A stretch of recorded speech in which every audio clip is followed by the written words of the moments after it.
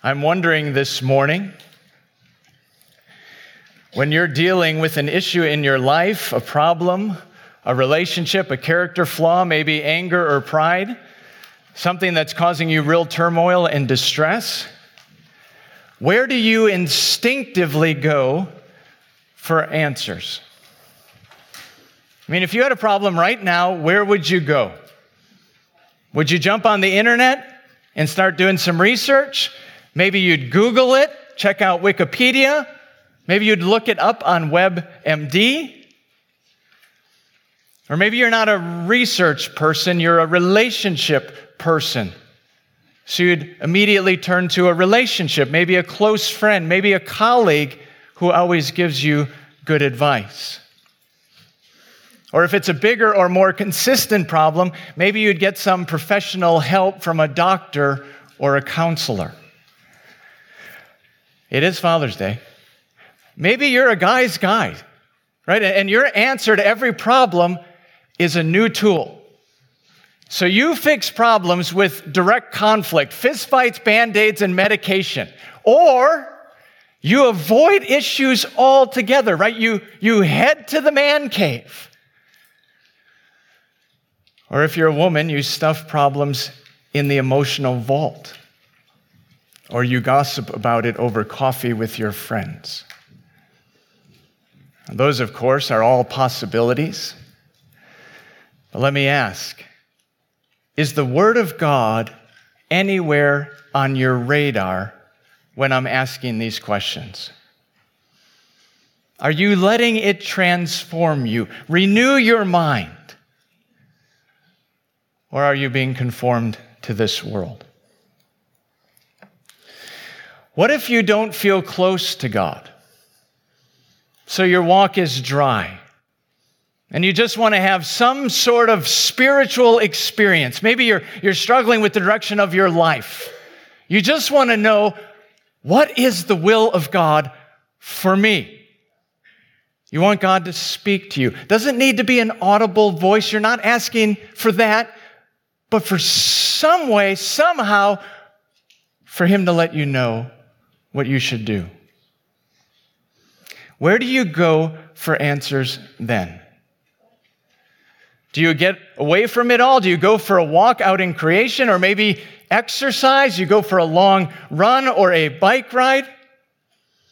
Or maybe you meditate, fast, and pray. Or make sure that you get ahead in your Bible reading plan, thinking somehow God will reward you if you just put in enough time with Him. Obviously, those are all good things, nothing wrong with them necessarily. But let me ask, is Christ anywhere in those experiences? Or more pointedly, is Christ central to those experiences? Or is He just presumed upon? Now, what I want you to understand is those questions were the same questions plaguing the Colossian church, who, just like us, had a seemingly unquenchable tendency to look for answers in all the wrong places, being captivated by worldly wisdom rather than looking to the Word of God, or more specifically, looking to the Lord Jesus Himself. Seeking to have a spiritual high, a way to draw near to God, experiencing Him in a greater and more profound way that really has nothing to do with Christ. See, the Colossians were struggling. They were struggling with spiritual distractions, and they were struggling with spiritual enticements. So either distracted from the supremacy of Christ or captivated by something other than the sufficiency of Christ. Either way, both have the potential for significant eternal consequences, if not corrected with truth and with urgency. And to no one's surprise, we're prone to struggle in the exact same way, aren't we? So if you would, go ahead and open your Bibles with me to Colossians chapter 1. It's on page 983 if you're using one of the Bibles in the chairs in front of you. I also encourage you to grab my outline from your bulletin. As you can see, the title of my sermon this morning is Reason Number 2, Why Jesus Came to Die, to Cancel Our Debt. I'm going to begin by giving you, number one, the context of that promise, but I want to frame our whole discussion this morning. Make sure that I set your expectations correctly, because we're going to spend a good amount of our time trying to highlight and have you see in Colossians how Paul highlights the supremacy of Christ.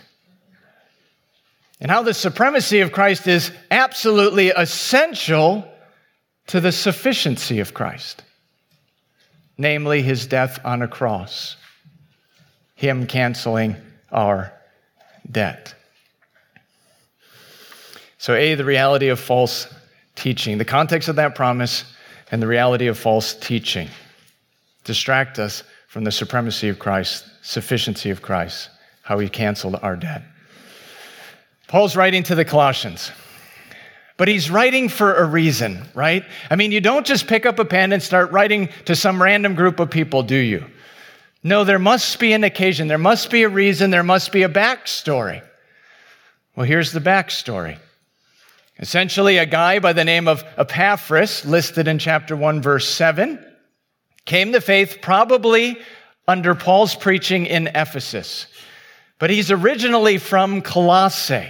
That's his hometown. We know that from chapter 4, verse 12. So he hears the gospel, he repents, he believes he's saved, and he makes the decision to head back to preach the good news of the gospel in his own hometown. Everything's going great. Plants the church, it's growing, everything's going great. Until A, he's faced with the reality of false teaching, which Epaphras doesn't know exactly how to handle. So he heads to Rome, where Paul's under house arrest, to get some advice. And as a result, Paul writes this letter and sends it by way of Tychicus, who, if you remember, carried Paul's letter to the Ephesians. Those towns are relatively close to one another.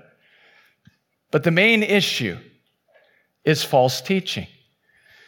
And as you read the letter, it seems to be false teaching with three different flavors, which Paul essentially lists in chapter 2, verses 16 to 13. So look there with me.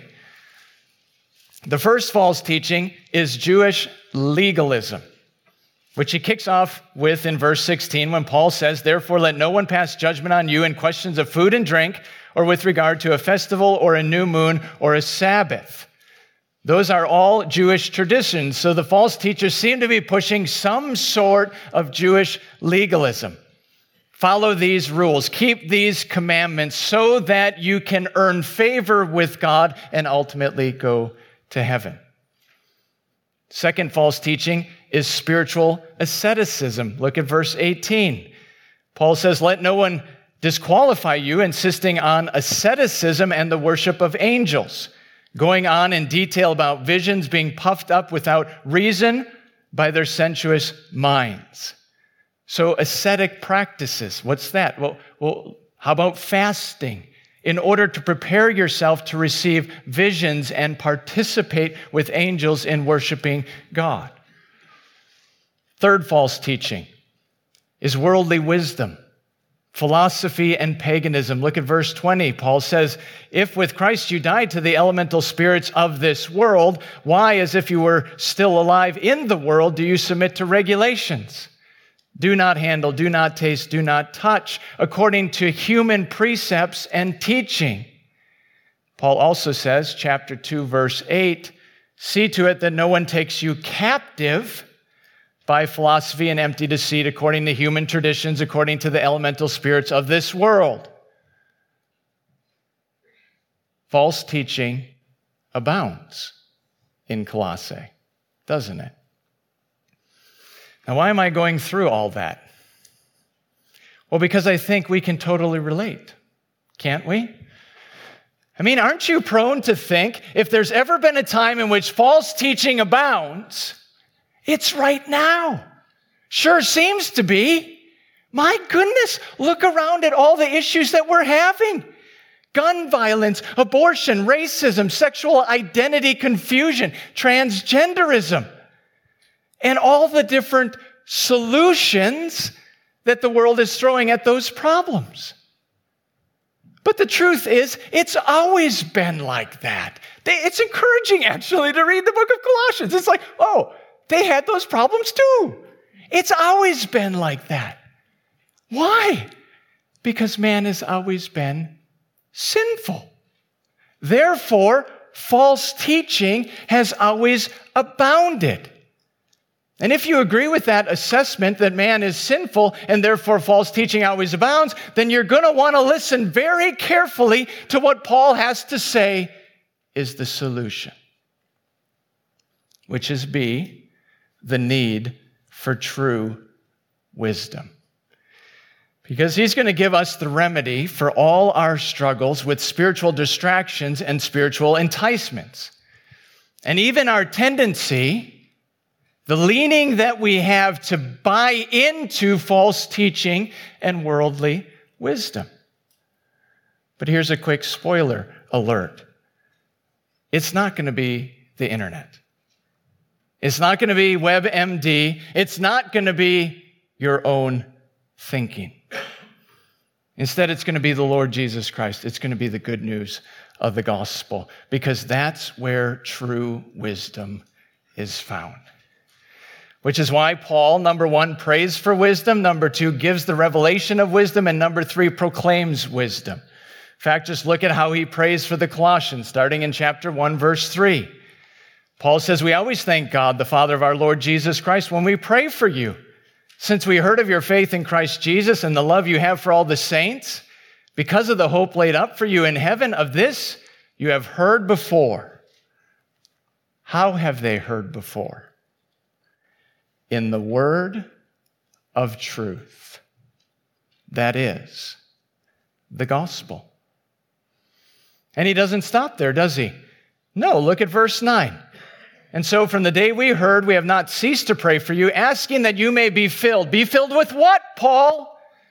Be filled with the knowledge of his will. God's knowledge, true knowledge, in all spiritual wisdom and understanding. Notice, so as to walk in a manner worthy of the Lord, fully pleasing to him, bearing fruit in every good work, and increasing in what? In the knowledge of God. So there's a direct connection, isn't there, between knowing wisdom in your head and walking in wisdom in your life. I would suggest to you this morning that they cannot be separated. But what exactly is the true wisdom of God? Or more specifically, who is the true wisdom of God? Well, Paul tells us in verses 15 to 23. But he doesn't say it explicitly until we get to chapter 2, verse 1. So skip forward to what he says in chapter 2, verse 1. He says, "For I want you to know how great a struggle I have for you and for those at Laodicea, and for all who have not seen me face to face, that their hearts may be encouraged, being knit together in love." Listen to this. "To reach all the riches of full assurance of understanding and the knowledge of God's mystery," here it is, "which is in Christ, in whom are hidden all the treasures of wisdom and knowledge." So Paul's praying for the Colossians to be filled with the wisdom of God and for them to have full assurance of understanding. But that's ultimately a true knowledge of Christ himself, in whom are hidden all the treasures of wisdom and knowledge.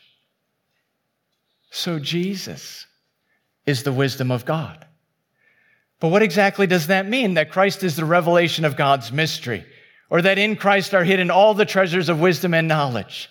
And how exactly does that help us this morning? Well, that's exactly what Paul's been telling the Colossians back in chapter 1. We just skipped over it in order to get the punchline. But if you will, look back, chapter 1, verse 15. What does he do in 15 to 20, verses 15 to 20? He highlights the supremacy of Christ in creation and the supremacy of Christ in redemption. 1:15, he says, he is the image of the invisible God, the firstborn of all creation. So he's preeminent over all creation. He rules and he reigns over all things, which is crystal clear because Paul clarifies. For by him all things were created, in heaven and on earth, visible and invisible, whether thrones or dominions or rulers or authorities, all things were created through him and for him. He is before all things, and in him all things hold together.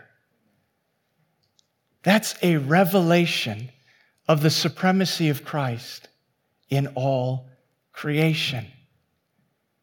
But can you see what Paul's doing? He's declaring that Jesus Christ is the wisdom of God because he's the one true God-man, the Messiah. He is very God of very God. And remember, this is written with Jewish legalism in the background. So people who knew wisdom originates with God, the creator and sustainer of the world. And yet Paul's declaring that's all true ultimately in the Lord Jesus. Not only Jewish legalism, but spiritual asceticism.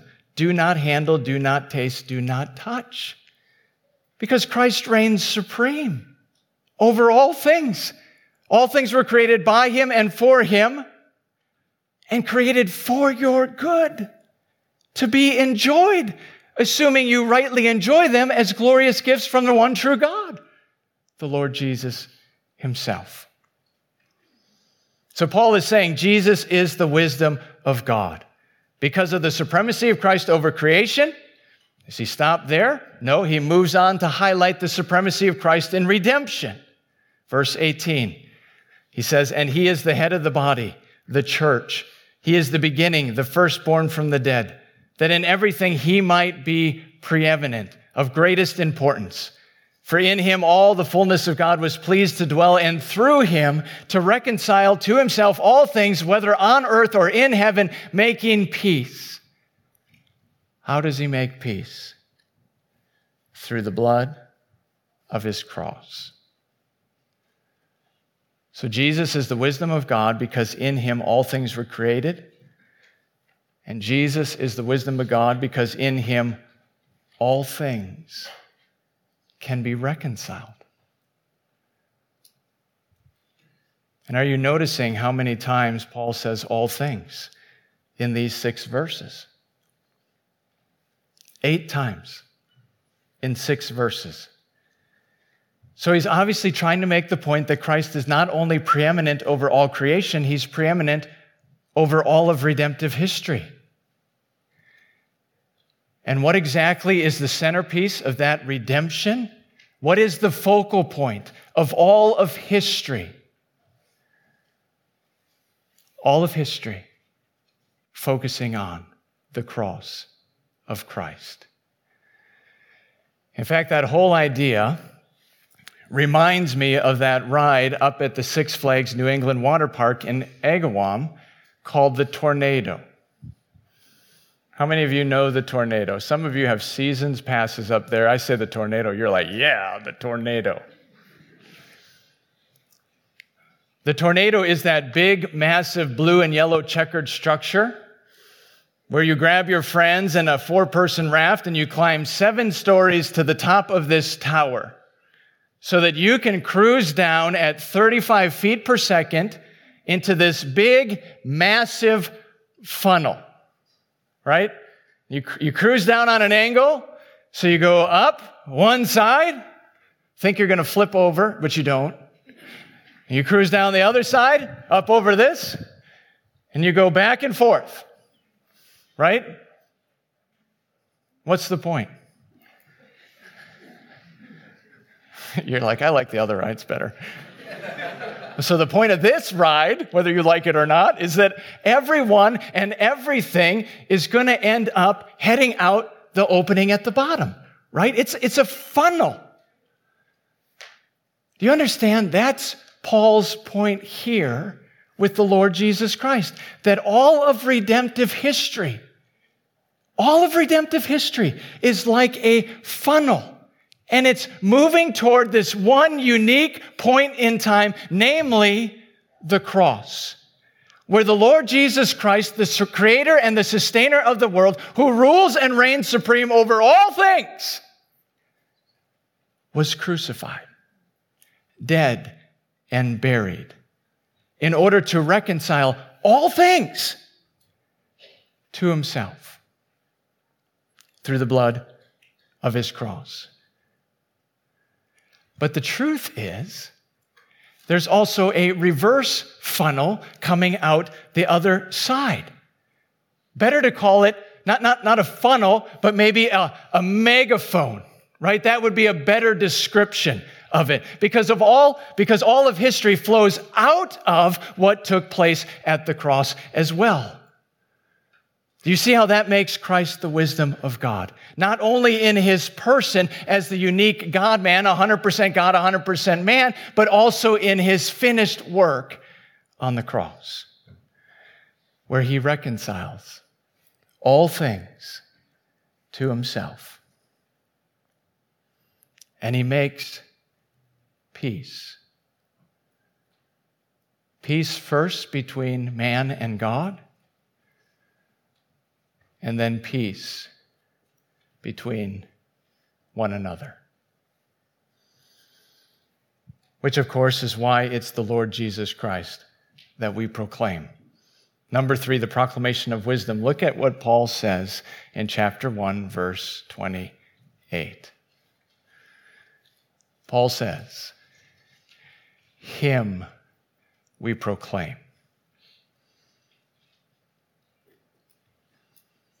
We don't proclaim all sorts of other things. Hey, you know what? Jesus is good for salvation, but then you need to move on to other things. You need other kinds of wisdom. Nope. Verse 28. Him we proclaim. Warning everyone and teaching everyone. Notice, with all wisdom, that we may present everyone mature in Christ. Paul says, "For this I toil, struggling with all his energy that he powerfully works within me." You know, every time I read those words, I'm convicted. I mean, we just briefly unpacked the supremacy of Christ in creation and the supremacy of Christ in redemption. How he's the true wisdom of God in his person and in his work. And yet, I'm wondering, how often does he come up in our conversations? I mean, how many of us are working hard at proclaiming Christ with family and friends, with colleagues and coworkers? Or are we just playing it safe by talking about easier topics? You know, I felt the tension this past week when I was talking on the phone with a person who is very near and dear to my heart, yet I believe stands outside of faith in Christ. And I had called to connect with them, and we were talking about all sorts of other things, having a good time chatting, getting the update on her life, when her failing health came up. And I knew, here it is. Here's the great opportunity to proclaim Christ. But I could feel it. You know that feeling? Right? I could feel it in my own heart to just stay safe. Yet Paul's words came to my mind. Him we proclaim. Him we proclaim. So I jumped in order to remind my grandmother that life is fleeting, that she could die at any time, and the importance of making sure that her soul is secure, that she's reconciled to God. And of course, the God talk brought no tension at all. I could talk about God all day long. No tension. Spiritualism, religion in general, no problems, no tension. But when I pressed the exclusivity of Jesus, which is what it means that he alone is the wisdom of God, that no one comes to the Father but through him. It was only then, only when I moved to Jesus, did we have tension. We need to heed Paul's exhortation to proclaim Christ, warning everyone and teaching everyone with all wisdom so that we may present everyone mature in Christ. But we're not just called to proclaim him, we're also called to walk in him. So as we transition from number 1, context of the promise, to number 2, declaration of the promise, let me just ask this clarifying question. What is Paul hoping to accomplish with all of this? Well, he's trying to point these dear believers to the supremacy of Christ and the sufficiency of Christ. Those go together. You have to have the supremacy of Christ in order to have the sufficiency of Christ, namely his death on the cross to cancel our debt. That is where we are ultimately going this morning. But the only way to walk in a manner worthy of the Lord is through the true wisdom of God, who is Christ. So it's not just believing in Christ, it's the steadfastness to walk in Christ. Look at what Paul says in verse 6. Therefore, as you have received Christ Jesus the Lord, so walk in him, rooted and built up in him and established in the faith, just as you were taught, abounding in thanksgiving. So Paul's exhorting the Colossians to continue to persevere in their faith in Christ because he alone is the wisdom of God. And he is sufficient not only for salvation, but for sanctification. And you get that right out of the imagery he gives here, don't you? Verse 7, he says, rooted and built up in him. So just think about that. Because he's saying you need to be grounded in the Lord Jesus Christ by faith. In fact, that's what it means to be rooted in him. So be thinking like a plant, right? And those rooted, right? Those roots need to be buried deep in the soil if you're ever going to give them a chance to build up with fruit and flowers. And there's a connection there, right? The deeper the root, the greater the fruit. And the same is true with every single believer in Christ. So our roots of faith need to be deeply planted in Christ, believing in him, trusting in him with great clarity and conviction. And as we've just seen, with increasing wisdom and knowledge, which causes a believer to grow and bear fruit 30, 60, 100-fold.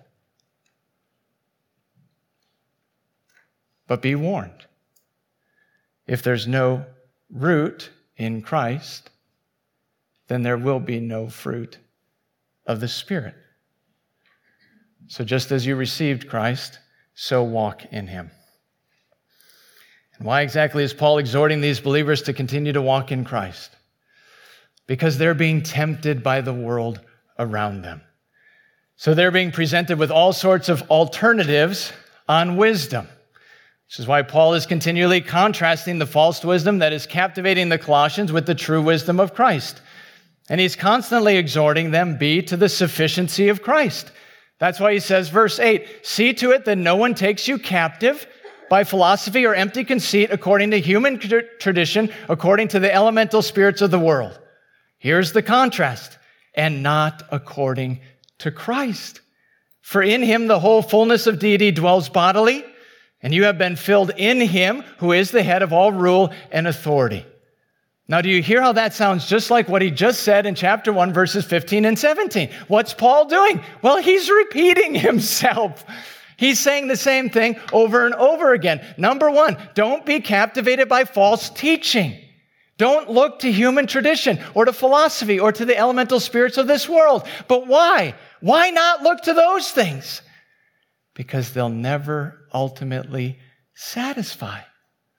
Not in a million years. Because they're not sufficient to save your soul from hell or sufficient to sanctify your life so that you're actually empowered to walk in a manner worthy of the gospel and in a manner that is glorifying to God. And please notice that little word, captive. See to it that no one takes you captive. That's war language, isn't it? So there's a battle raging for our minds and our hearts and ultimately our souls. But the devil doesn't care if he captivates your mind or your heart. He doesn't need to captivate both your mind and your heart. He doesn't care as long as he captivates your soul. Meaning he's happy to challenge your thinking, tempting you with worldly wisdom, human philosophy, and empty deceit. Which, by the way, is why Paul says in 2 Corinthians 10 that the weapons of our warfare are not of the flesh, but have divine power to destroy strongholds. So we destroy arguments and every lofty opinion raised against the knowledge of God. What's Paul's admonition? 2 Corinthians 10:5. Take every thought captive to obey Christ. Notice that connection. Your thinking leads to your living. Take every thought captive to obey Christ. So there's a battle raging for your mind. There's also a battle raging for your heart, isn't there? You know, Jesus shares this unbelievably profound wisdom in Matthew 6:21. He says that where your treasure is, there will your heart be also. Notice that connection. Where your treasure is, there will your heart be also. So your heart is a follower. Whatever you declare to be your treasure, that's where your heart is going to run. Our hearts will follow to wherever or whatever or whoever is our treasure. And Paul's saying over and over and over again, make sure you're looking to the Lord Jesus Christ. Don't be captivated by other things. Don't make other things your treasure. Not the false teaching of this world, not your own efforts, not wicked things that won't ever deliver on their false promises. Instead, be captivated by the supremacy of Christ and the sufficiency of Christ. And then what does he do? He reminds them of the glorious truths of the gospel, including our promise for this morning. Reason number 2 why Jesus came to die, to cancel our debt. If you would, follow along as I read verses 11 to 15 and see the salvation of Christ, starting with number 1, new life in Christ. Paul says, verse 11, in him also you were circumcised with a circumcision made without hands, by putting off the body of the flesh by the circumcision of Christ. Now, what's Paul talking about? He's talking about, number 1, our new life in Christ. Because a circumcision without hands is an inward circumcision. So a circumcision of the heart by the Spirit, and putting off the body of flesh by the circumcision of Christ is describing how the power of sin has been broken in a believer's life. So because of the sufficiency of Christ's finished work on the cross, we've been set free to walk in newness of life. And why is that? Because our identity is not in worldly wisdom, not in false teaching, not in ourselves, not our efforts, not our own accomplishments, but in Christ. That's why Paul says, verse 12, having been buried with Christ in baptism, in which you were also raised with him through faith in the powerful working of God who raised him from the dead, and you who were dead in your trespasses and the uncircumcision of your flesh, God made alive. How did he make you alive? Together with Christ. See how our identity is in Christ? Romans 6, buried with him in baptism, raised to walk in newness of life. Our identity is in Christ. And how is all that possible? Because of number 2, the forgiveness of sins, and this glorious promise that God has canceled our debt. I pray we never get over these glorious truths. Look at what he says, verse 13. Having forgiven us all our trespasses. Having forgiven all our trespasses. by canceling the record of debt that stood against us with its legal demands. This he set aside, nailing it to the cross. And he disarmed the rulers and authorities and put them to open shame by triumphing over them in him. Now, I want you to understand what Paul's saying here. Because when the Romans hung a criminal on a cross, right, they always fixed a record of debt over their heads, right? In fact, in the case of Jesus, as you know, the title read King of the Jews. So what is that, right? Well, the Romans crucified him. Why? Because he claimed to have authority that only belonged to Caesar. That was his record of debt. That's what he did wrong. But here Paul's saying that on the cross, the Lord Jesus ultimately took the record of debt that stood against us, not against him.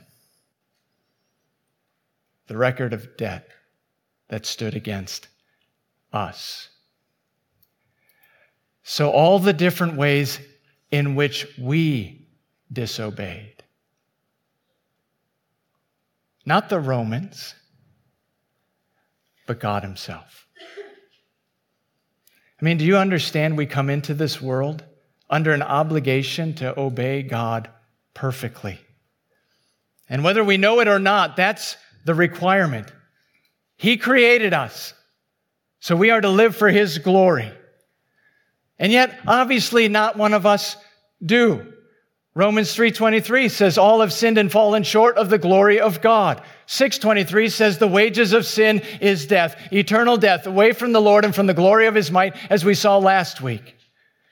But here's the glorious promise of the Lord Jesus Christ. He promises to forgive us all our trespasses. And how does he do that? Verse 14. By canceling the record of debt that stood against us with its legal demands. How does he do that? It says, this he set aside. Meaning, Jesus took it upon himself. So he takes our guilt. He takes our shame. He takes every wicked word that we've ever spoken, every evil thought we've ever had, every sinful, sexual, hateful, ungodly action that we have ever done. Every single record of offense we've ever committed against the Lord our God. He takes it upon himself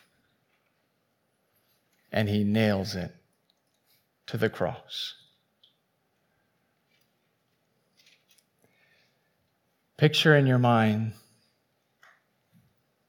the nails going right through your record of wrongs.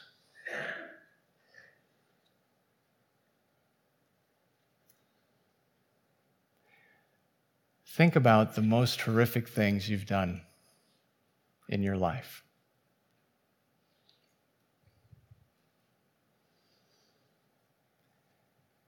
And the nails going right through that list.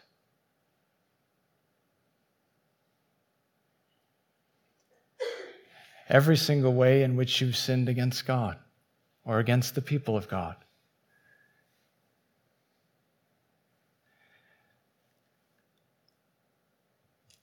Every evil thought that you've had.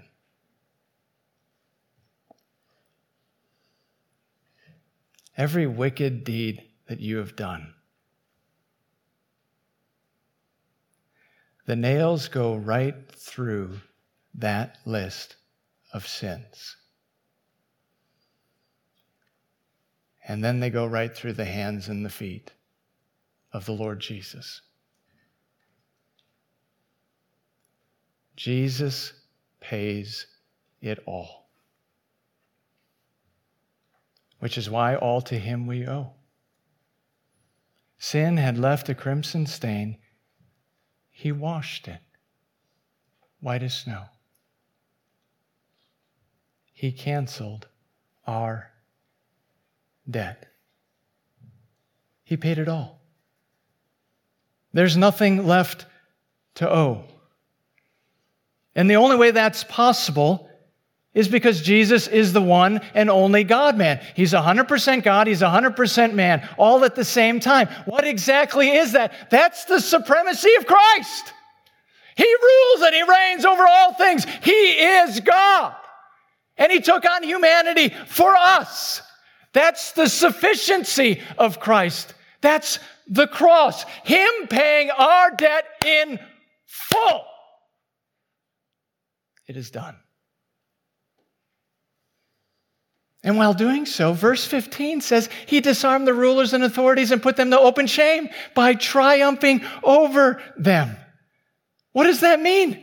Well, it means that, see, Jesus disarmed our accusers. So there's absolutely no accusation of injustice with God. The cross solves that whole problem, as we'll see next week, right? God is just and the justifier, the one who has faith in Jesus. But it also means that God has done everything necessary for our salvation. So there's nothing left to be done. We don't have to let anyone else tell us that more is required. No. Jesus paid it all.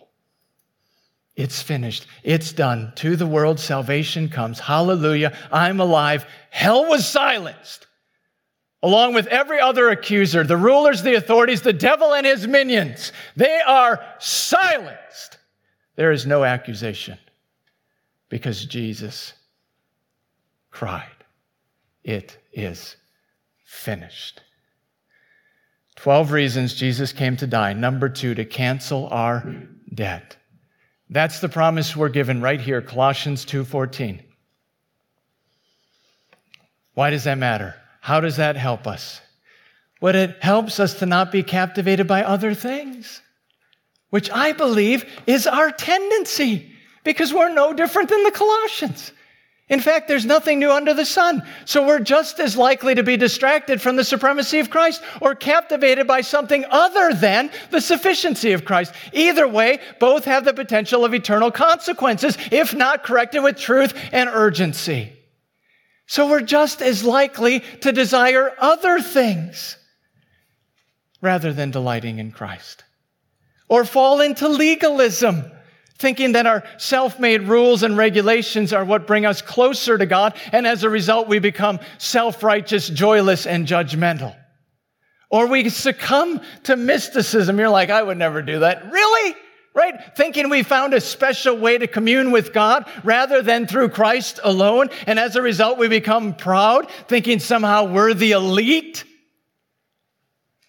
Oh, I want to encourage you this morning to not be captivated by other things, but to delight yourself in the supremacy of Christ and the sufficiency of Christ, that He alone, because of His person, can bring us to God, and He alone, because of His finished work on the cross, canceling your debt, can reconcile us back to God. We don't need anything else. Christ is enough. Maybe you're here this morning, and if you're honest, you recognize that you're captivated with the world. Might be good things in the world. Might be your career, a beautiful home, a loving family, financial security, your retirement plan, complete with money, travel, beaches, and sunshine. Might be good things. Might be evil things. Lust of the eyes, lust of the flesh, boastful pride of life. My guess is it's probably a combination of both. But what's crystal clear is that you're not captivated with Christ. Either way, it's things that will never ultimately satisfy you, not in this life and not in eternity, because it's things that will never reconcile you to God. Only Christ is sufficient for these things, because only Christ can cancel your debt. Do you hear me? Distracted with other things, good things. None of those things can cancel your debt.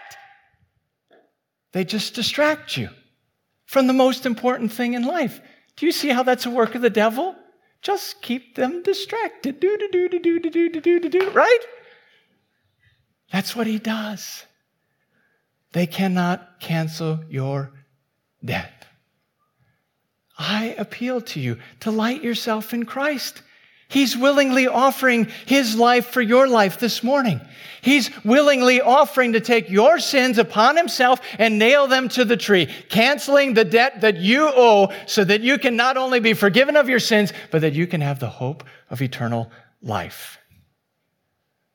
But that means you have to be willing to humble yourself, acknowledging that all your worldly pursuits are but rubbish in comparison to the supremacy of Christ. You have to lose your life to find it. You have to forsake this world in order to gain eternity. But it's a glorious offer because the ways of this world are sinking sand in comparison to the solid rock that is ours in the Lord Jesus Christ. Right? They're a shadow of things. He's the real deal. He's the only way that you can find stability in this world that has nothing ultimately to offer. I'm appealing to you. Do not remain captivated with the world. Captivate yourself in the Lord Jesus Christ alone. How about you, dear believer, my brothers and sisters in Christ? I've got one question, one specific, sincere, simple question for you as we close. Are you absolutely convinced in your heart of hearts that it's Jesus plus nothing when it comes to your salvation and your growth in godliness? Is Christ alone sufficient for you? Now, I know the immediate answer in your mind, but I'm wondering about your heart this morning. Oh yeah, he's sufficient. No. Dig deeper. Your heart. You see, my concern is that faith in Christ was sufficient to get you started, but now somehow good works have crept in. That somehow religious practices like reading your Bible or legalism, your self-made moral code, have now taken over. So when you do what is right, your system or morality, when you do what is right, God is happy. But when you don't do that specific system, you need to feel guilty at least for a certain amount of time. So you've got this one-for-one payment plan going on with God. And the best way you know you've got wrong-headed thinking is when you miss one of your religious requirements, or worse yet, you sin. I mean, what happens if you only get 15 minutes to read your Bible or you miss your quiet time altogether? Does it ruin your day? Or is God somehow disappointed with you? You see, I'm warning you to not be anywhere close to that thinking because it's works-based thinking, looking to other things to be reconciled to God when Christ alone is sufficient for life and godliness. Because of his death is fully paid for your sin. The debt is canceled. There's nothing left for you to do. Do you understand what I'm saying? Right? He saved me, but now I got to go through this list. And if I don't go through this list, then somehow he's not happy with me. No, he delights himself in you. He sent his son to die for you. Your debt is canceled. There's nothing that separates you from God. He's your loving heavenly Father.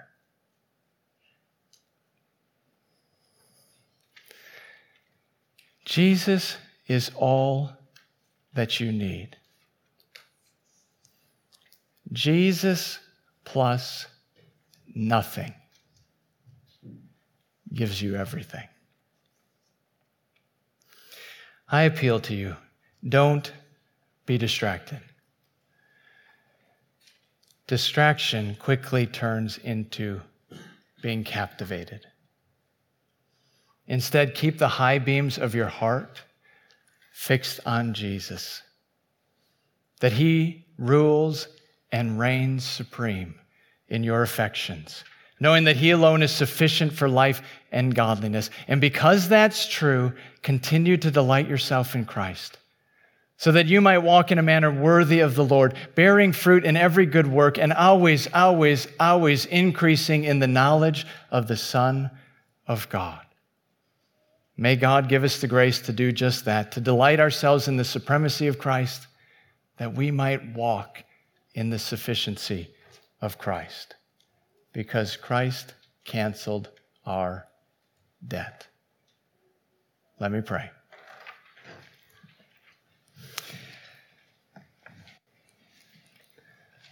Father, I pray that these glorious truths would ring true in our hearts. That Jesus paid it all. That His death on the cross canceled our debt. Therefore, all to Him we owe. Sin had left a crimson stain. He washed it white as snow. Father, I pray that we would know those things to be true, and I pray that we would live in light of them. For our good and for your eternal glory, we pray. In Jesus' name, amen.